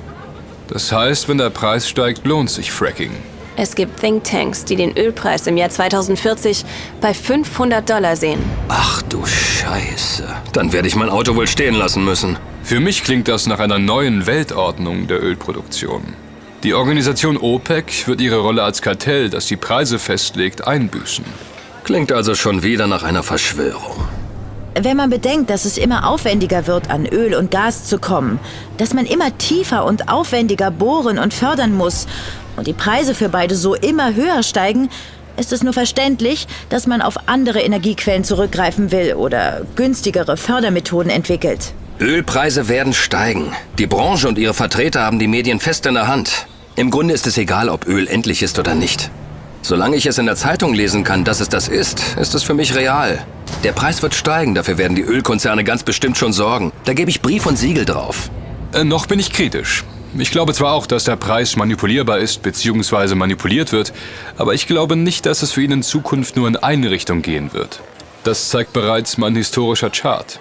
Nach jeder Ölkrise der letzten Jahre konsolidierte der Markt zwischendurch auch immer wieder. Ich denke eher, der Preis bleibt volatil und bewegt sich langfristig immer genau dahin, wohin man ihn haben will. Und wohin will man ihn haben? Eben das gilt es für uns herauszufinden. Ich denke, wir sollten uns auch mal eine andere Meinung zu dem Thema anhören. Eine andere Meinung? Die Medien in den USA sind gleichgeschaltet. Im Grunde unterscheidet sich die aktuelle Situation nicht großartig von der, die ihr der UdSSR damals vorgeworfen habt. Frieden und Freiheit sind in Gefahr. Sind Sie sicher, Herr Brandt, dass Sie lieber zu denen als zu uns wollen? Was sagten Sie da gerade? Nun, ich muss auf die andere Seite des Atlantiks. Ich habe langsam auch wieder Heimweh nach Europa. Freu dich nicht zu früh, Kim. Es wird erstmal Eurasien werden. Genauer gesagt das Kaspische Meer. Du kümmerst dich um die Tickets, ja? Euch beiden vielen Dank für die Unterstützung bei unserer Recherche. Vor allem dir, Kate. Noch einen schönen Tag. Ich hoffe, wir sehen uns bald wieder. Das werden wir. Ganz bestimmt werden wir das.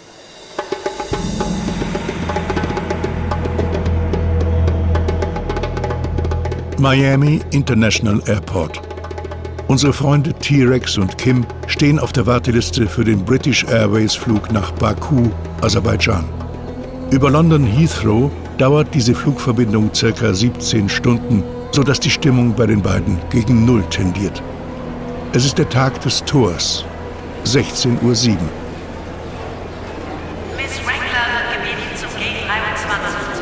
Flughäfen haben immer was Gespenstisches, findest du nicht? Wieso das denn? So sicher wie jetzt waren sie noch nie, Kim. Jeder Fluggast hat nach 9/11 zugestimmt, aus Angst, alle seine persönlichen Rechte abzugeben. Die Flughafenkontrollen sind bis aufs Äußerste verschärft worden. Datenschutz? Nada. Im Grunde nicht mehr existent. Alles und jeder ist heute Gläser.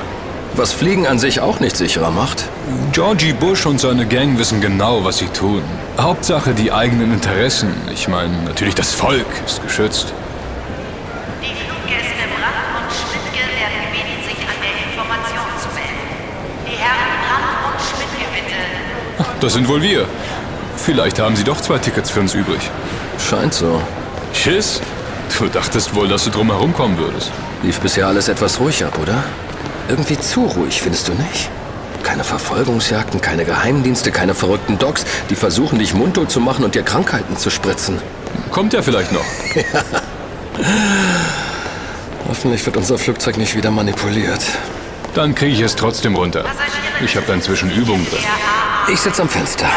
Damit du sehen kannst, wie wir Hey.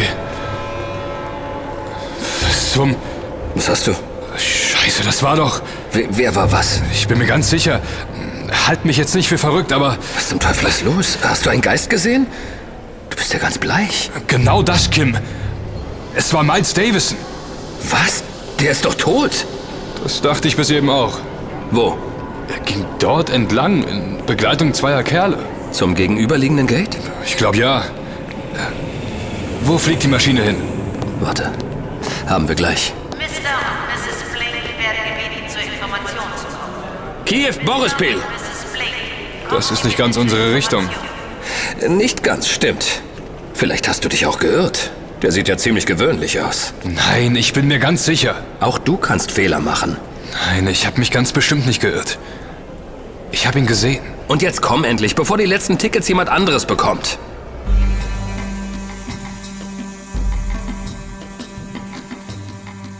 So sind Georg Brandt, Prophet, Drachentöter und Hacker, mit seinem Freund Kim Schmidtke endlich in Richtung Baku, Aserbaidschan unterwegs, um dort nach weiteren Details zur Macht des Öls zu forschen. Auf einem Kreuzzug, wie schon vor ihnen Kaiser Friedrich I., genannt Barbarossa, der heute am 10.06. vor genau 814 Jahren, 1190, im Fluss Salef in Kleinarmenien ertrank, während Georg sein Tod noch bevorsteht. Was aber, und das frage wohl nicht nur ich mich, will T-Rex hier genau erfahren?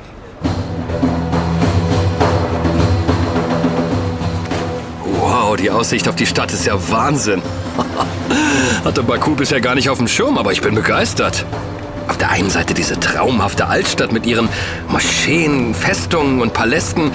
Und auf der anderen dieser moderne Prunk. Allem voran der Fernsehturm und die Flame Towers. Hammer. Ja, diese 3 Hochhäuser haben echt was. Nachts leuchten sie sogar in den Nationalfarben von Aserbaidschan. Blau, Rot, Grün. Und sehen dabei aus wie richtige Flammen. Sowas haben wir in Berlin nicht? Nein. Berlin ist zwar sexy, dafür arm. Tja, Baku scheint dagegen Kohle satt zu haben. 3-mal darfst du raten, warum das so ist. Öl? Öl. Die Stadt liegt mitten in einem Erdölfördergebiet, ist Knotenpunkt mehrerer Erdölleitungen und besitzt einen bedeutenden Erdölhafen. Na klar, da bleibt natürlich was hängen. Zudem ist Baku die bevölkerungsreichste und flächenmäßig größte Stadt des Landes und des gesamten Kaukasus. Und wann treffen wir diesen Amil Merikov nun? Wir sind eigentlich jetzt hier in der Go Club Lounge des Fairmont Hotels mit ihm verabredet. Ich hoffe, er ist pünktlich. Zum Glück gibt's hier WLAN. Ah, ich glaube, das ist er. Ja, das könnte er sein. Also arm sieht er nicht aus. Herr Brandt, Herr Schmidtke? Herr Merikow? Danke, dass Sie es einrichten konnten. Gerne doch. Ich hoffe, Sie fühlen sich wohl in unserer Hauptstadt. Um ehrlich zu sein, wir sind begeistert. Das freut mich. Wo ist Ned? Ist er denn gar nicht mitgekommen? Leider nein. Er war aber so freundlich, uns einen Termin mit Ihnen zu vereinbaren. Er selbst hat geschäftliche Verpflichtungen. Wie wir alle. Der gute Ned. Wie kamen Sie auf mich? Herr Mickler, also Ned, meinte, Sie seien in Ihrer Branche recht angesehen und erfolgreich und hätten die nötigen Verbindungen. Doch im Gegensatz zu den anderen sogenannten Oligarchen verwenden Sie Ihr Geld weder für ausschweifende Partys, noch tragen Sie Ihren Reichtum zwanghaft zur Schau. Sie versuchen auch nicht, sich die Gunst Ihres Staatsoberhauptes zu erkaufen. Oh, wie mir diese Emporkömmlinge zuwider sind. Tja, der Frack sitzt erst in der 3. Generation. Sie müssen wissen, ich stamme aus einer alteingesessenen Unternehmerfamilie. Bereits in 5. Generation fördern wir Öl. Wir haben viele Herrscher kommen und wieder gehen sehen. Aber alle hatten sie eins gemein. Sie wollten das kaspische Öl. So lang wird hier bereits Öl gefördert? Die ersten Aufzeichnungen darüber stammen aus der Zeit weit vor Christus. Im 13. Jahrhundert berichtete Marco Polo über Karawanen, die Öl aus Baku in weite Teile Arabiens sowie bis nach Indien brachten. Um 1594 reichten von Hand gegrabene Förderschächte bis in Tiefen von 35 Meter. Um 1806 existierten auf der Absaron-Halbinsel etwa 40 Ölquellen. 1844 erschloss dann der russische Ingenieur F.N. Semjonow mit einem Schlagbohrsystem erfolgreich eine Ölquelle im Ölfeld von Bibi Haibat. Das können Sie alles im Internet nachlesen. Ich dachte immer, Edwin L. Drake hätte in Pennsylvania die erste erfolgreiche kommerzielle auf Erdöl ausgerichtete Bohrung durchgeführt. Tja, die Nachricht von der ersten Ölbohrung der Welt hier bei uns blieb mehrere Jahre in der Bürokratie des Zarenreichs verschollen. Daran liegt das wohl. Oder ein weiterer Fall von Geschichtsfälschung. Eher Medienmanipulation. Es ging anscheinend schon immer nur ums Öl. Damals wie heute. Und darum, sich möglichst viel davon unter den Nagel zu reißen. Öl, von dem keiner genau weiß, wie viel es wirklich davon gibt und ob es begrenzt ist oder unendlich. Jedenfalls ist momentan bei uns noch mehr als genug davon vorhanden. Es macht die Region so mächtig, dass wir uns nach dem Zusammenbruch der UdSSR bis heute den immer wieder laut werdenden Bestrebungen entziehen können, die alte Föderation wiederherzustellen. Interessant. Ist Aserbaidschan eher dem Westen oder dem Osten zugetan? Aserbaidschan hat diplomatische Beziehungen zu 166 Ländern und versteht sich als Brücke zwischen Europa und Asien. Wir sind autonom und wollen unsere Souveränität nicht verlieren. Die Region ums Kaspische Meer ist aufgrund ihrer Ölreserven geopolitisch sowohl für den Westen als auch den Osten wichtig. Und wir sind klug genug zu wissen, dass wir beide Seiten brauchen.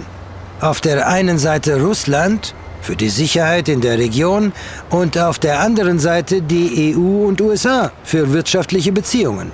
Damit geht es uns jedenfalls um einiges besser als damals im Kommunismus. Dank des Öls.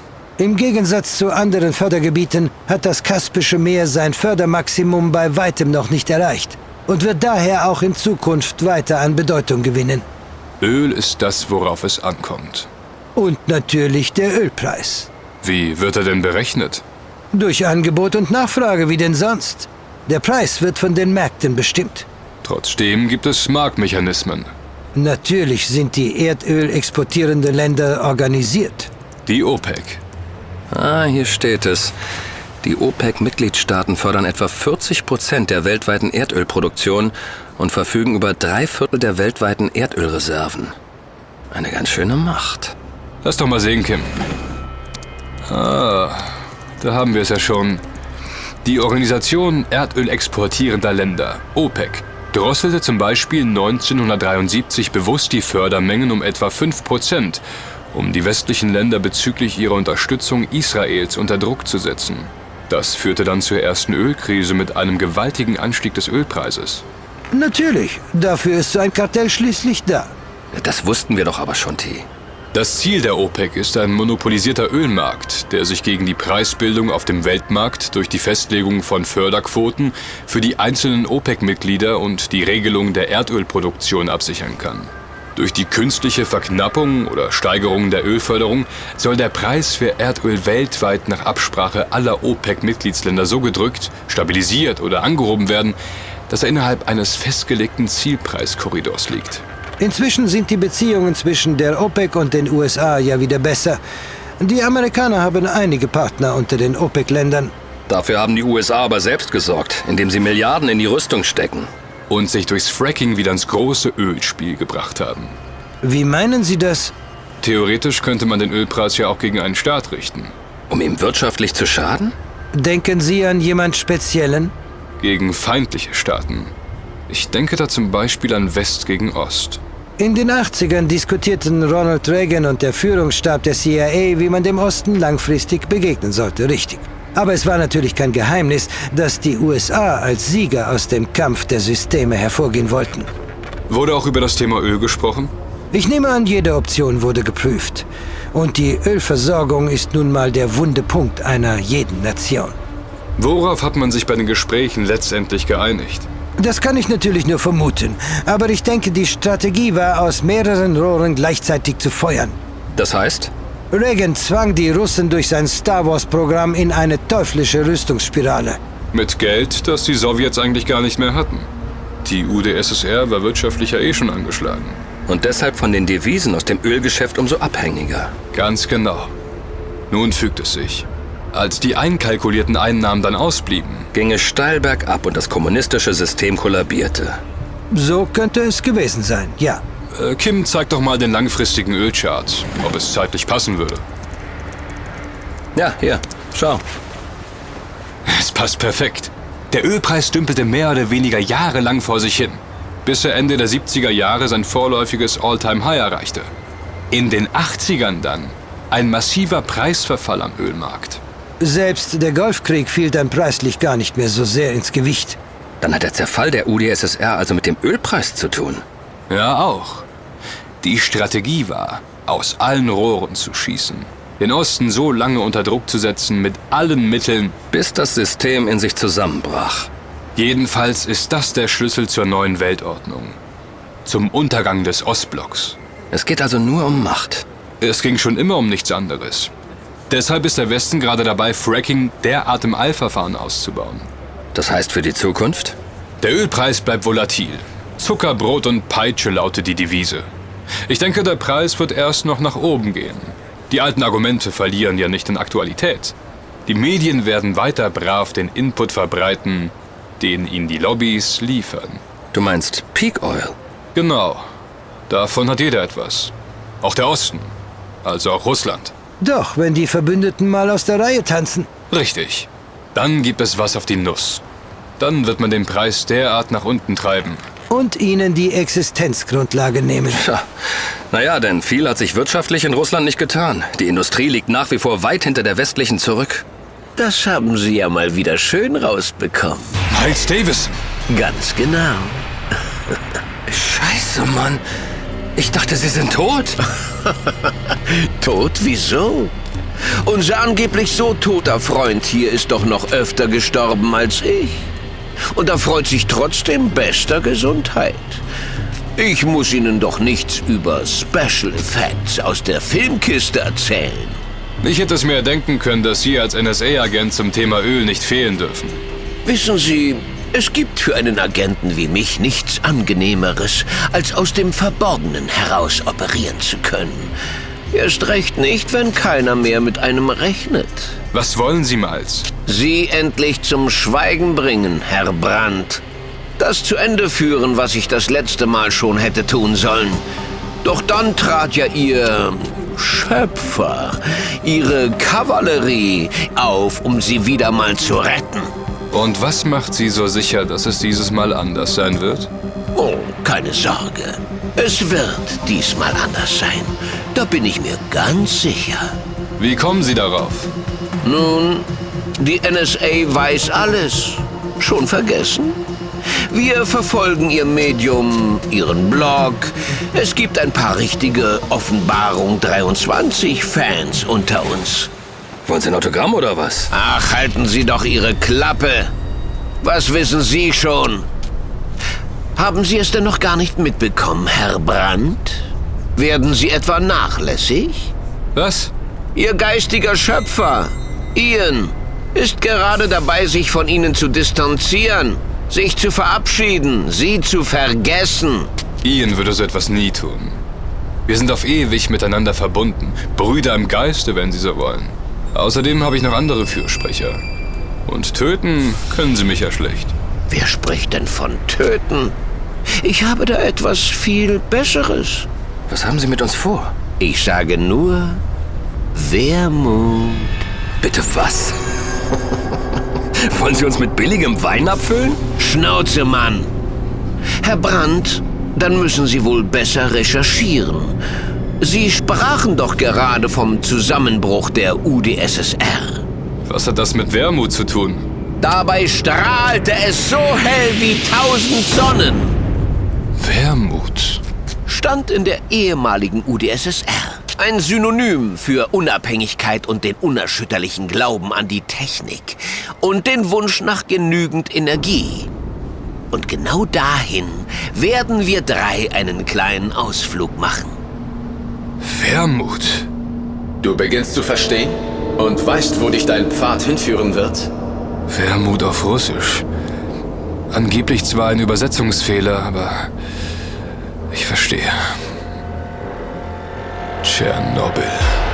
Das ist absolutes Sperrgebiet. Absolute No-Go-Area. Das war Area 51 auch. T-Rex, nein! Sei vorsichtig, verdammt!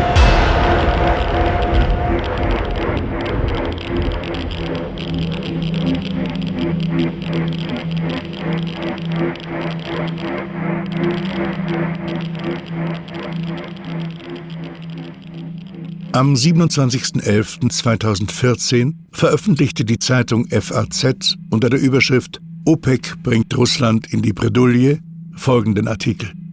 Zitat: Trotz einbrechender Ölpreise drosselt die OPEC ihr Förderziel nicht. Russland dürfte einer der größten Leidtragenden sein. Ein Moskauer Energiekonzern befürchtet schon, dass ein Fass Öl bald weniger als $60 kosten könnte. Die OPEC unternimmt nichts gegen den rasanten Ölpreisverfall und verschärft damit die Haushaltsprobleme Russlands. Saudi-Arabien blockierte am Donnerstag bei dem Treffen des Ölkartells in Wien die von ärmeren Mitgliedern wie Venezuela und Iran geforderte Drosselung der Förderung. Russland, das rund 40% seiner staatlichen Einnahmen aus dem Ölexport bezieht, gehen durch den fallenden Ölpreis nach eigener Auskunft bis zu $100 Milliarden jährlich verloren. Die Entscheidung für eine gleichbleibende Produktion markiert eine Kehrtwende gegenüber der bisherigen OPEC-Strategie, fallende Preise mit einer Reduzierung des Angebots zu bekämpfen. Stattdessen will Saudi-Arabien offenbar die Preise für eine Zeit lang drücken, um so die zu einer ernsthaften Konkurrenz aufgestiegene Schieferölproduktion in den Vereinigten Staaten zu schwächen. Der OPEC-Entscheid drückte den Preis der Nordsee-Ölsorte Brent um weitere 6% in die Tiefe auf etwa $73. Seit Juni sind die Ölpreise vor allem wegen der Wirtschaftsflaute in Europa und China um gut ein Drittel gesunken. Die Organisation erdölfördernder Länder, OPEC, will ihr nächstes Treffen erst im Juni abhalten und signalisierte damit, auch kein Sondertreffen einzuplanen. Zudem war in ihrer Erklärung auch nicht davon die Rede, dass Mitglieder die Überproduktion einstellen sollten. Wir interpretieren dies so, dass Saudi-Arabien die Ansicht vertritt, dass die Ölpreise kurzfristig weiter sinken müssen, erklärte Olivier Jacob von der Beratungsfirma Petromatrix. Mit anderen Worten sollte es im Interesse der OPEC sein, für eine Zeit mit niedrigeren Preisen zu leben, um Entwicklungsprojekte in den USA abzubremsen. Fracking in Amerika könnte zu kostspielig werden. Die Vereinigten Staaten lösen mit Hilfe der umstrittenen Fracking-Technologie Öl aus Schiefergestein heraus und erschließen mit diesem Verfahren neue Vorkommen. Dies ist eine weitere Ursache der weltweiten Rohölschwemme. Doch auch für Amerika könnte der sinkende Ölpreis über kurz oder lang zum Problem werden, denn die Schieferölproduktion ist kostspielig. Als wichtigstes Förderland außerhalb der OPEC dürfte das zusätzlich von westlichen Sanktionen gebeutelte Russland einer der größten Leidtragenden der derzeitigen Strategie des Ölkartells sein. Im russischen Haushaltsplan für 2014 rechnet die Regierung in Moskau mit einem durchschnittlichen Preis von $104 je Barrel. Diese Annahme ist nun endgültig Makulatur, weshalb der Rubel in Reaktion auf die OPEC-Entscheidung auf ein Rekordtief fiel. Der russische Ölkonzern Rosneft schließt ein weiteres Abrutschen des Ölpreises um rund 20% auf unter $60 pro Fass nicht aus. Ein solcher Preisverfall sei möglich, allerdings wohl nur gegen Ende der ersten Jahreshälfte 2015, sagte Rosneft-Chef Igor Setschin der Zeitung Die Presse aus Österreich. In Moskau ist angesichts der Entwicklung auf den Ölmärkten längst von einem Komplott die Rede, zumal Saudi-Arabien ein wichtiger Verbündeter der Vereinigten Staaten ist. Sogar New York Times-Kolumnist Thomas Friedman gab kürzlich zu bedenken: Bilde ich mir das ein, oder haben wir es mit einem globalen Ölkrieg zu tun, mit den Vereinigten Staaten und Saudi-Arabien auf der einen Seite und Russland und dem Iran auf der anderen? Der Iran hat den beiden Feinden Amerika und Saudi-Arabien ebenfalls konspirative Absprachen vorgeworfen, um seine Wirtschaft zu ruinieren. Amerikas Außenminister John Kerry heizte die Spekulationen zusätzlich an. Als man ihn bei einem Besuch in der saudischen Hauptstadt Riad im September nach der Bedeutung des Ölpreises für den russischen Haushalt fragte, lächelte er und sagte: Die Saudis sind sich ihrer Fähigkeit, die Preise auf dem Weltölmarkt zu bestimmen, sehr, sehr genau bewusst. Im Anschluss an das OPEC-Treffen war der Streit innerhalb des Kartells an den Gesichtern der Teilnehmer abzulesen. Venezuelas Außenminister Rafael Ramírez war sichtlich verärgert und lehnte jegliche Stellungnahme ab. Dagegen jubelte der saudische Ölminister Ali al-Naimi mit einem breiten Grinsen. Das war eine tolle Entscheidung.